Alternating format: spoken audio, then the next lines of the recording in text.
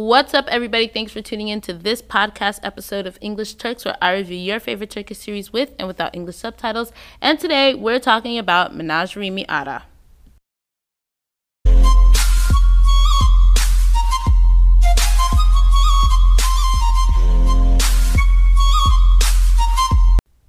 Alright guys, let's get into it. I just finished watching episode 3 of Menajerimi Ara, and guys, if you haven't watched the episode yet, don't listen to this podcast, but I just felt so bad for Dijale. I mean, that end of that episode, man, she really got me. She's a good actress. This girl is a good actress, because I was really like heartbroken for her in that moment when she realized that although her father looked like he was making a nice gesture, at the end of the day, he still, tried to get rid of her by recommending her to a director who happens to be doing films in Antalya, which she doesn't want to go to. It's her hometown, and she wants to try to make it in Istanbul. And can you just imagine how her heart was so inflated with joy just to find out that he got her invited to the event, and then to hear somebody boasting about how great he spoke about her to them, and just to find out that it was all a ploy to get her a job back at her hometown, which she clearly said she doesn't want to do.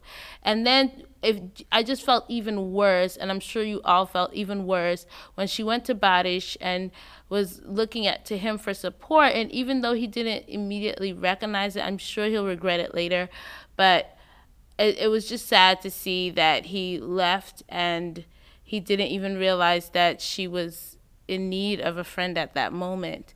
And it's funny because at the beginning of the episode, he was like, "You were there for me, so whenever you need me, I'll be there for you." That was super sad. I like the trip that they took together to go and see the actor that was taking a break in the middle of the forest or woods or whatever you want to call that. And I like how he was able to talk to Barish and give Barish some pointers to help him get back on track. We all know a celebrity here or there that has had their downfall for a bit, but we all make mistakes because we are human. I mean, no one's meant to be completely perfect. So I like those parts of the episode. And I actually liked that the front desk girl, I'm glad that she had her moment of sunshine in that play, and now she's going to be represented by the company.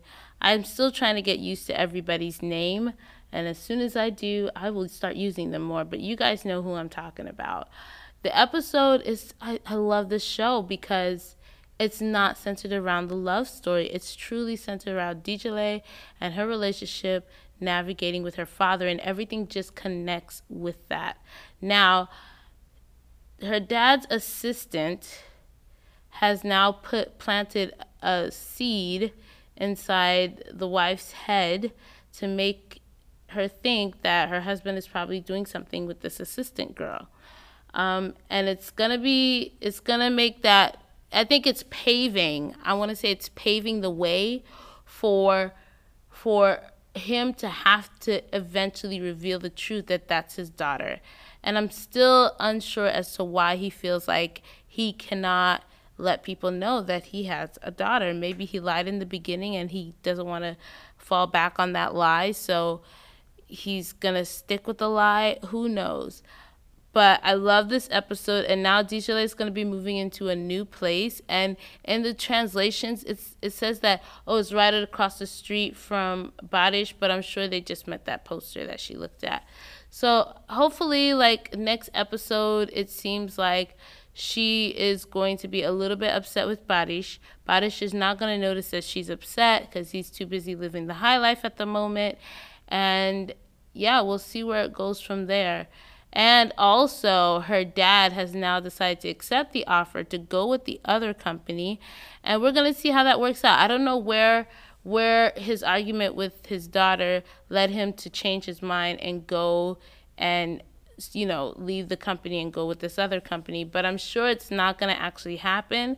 But if you guys recognize the manager, the older lady, she basically kind of gave him a little bit of wisdom talk when she said, you never know what you have until you lose it, and you're going to go through that. So I think she's expecting him to do something like this.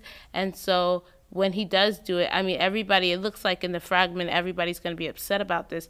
But when he does do it, we're going to see what's going to happen, how he's going to relay this. I mean, relay this to them, and then how he's going to navigate through finishing his time there.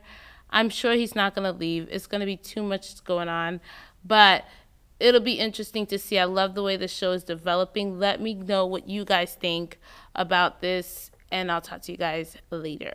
Bye.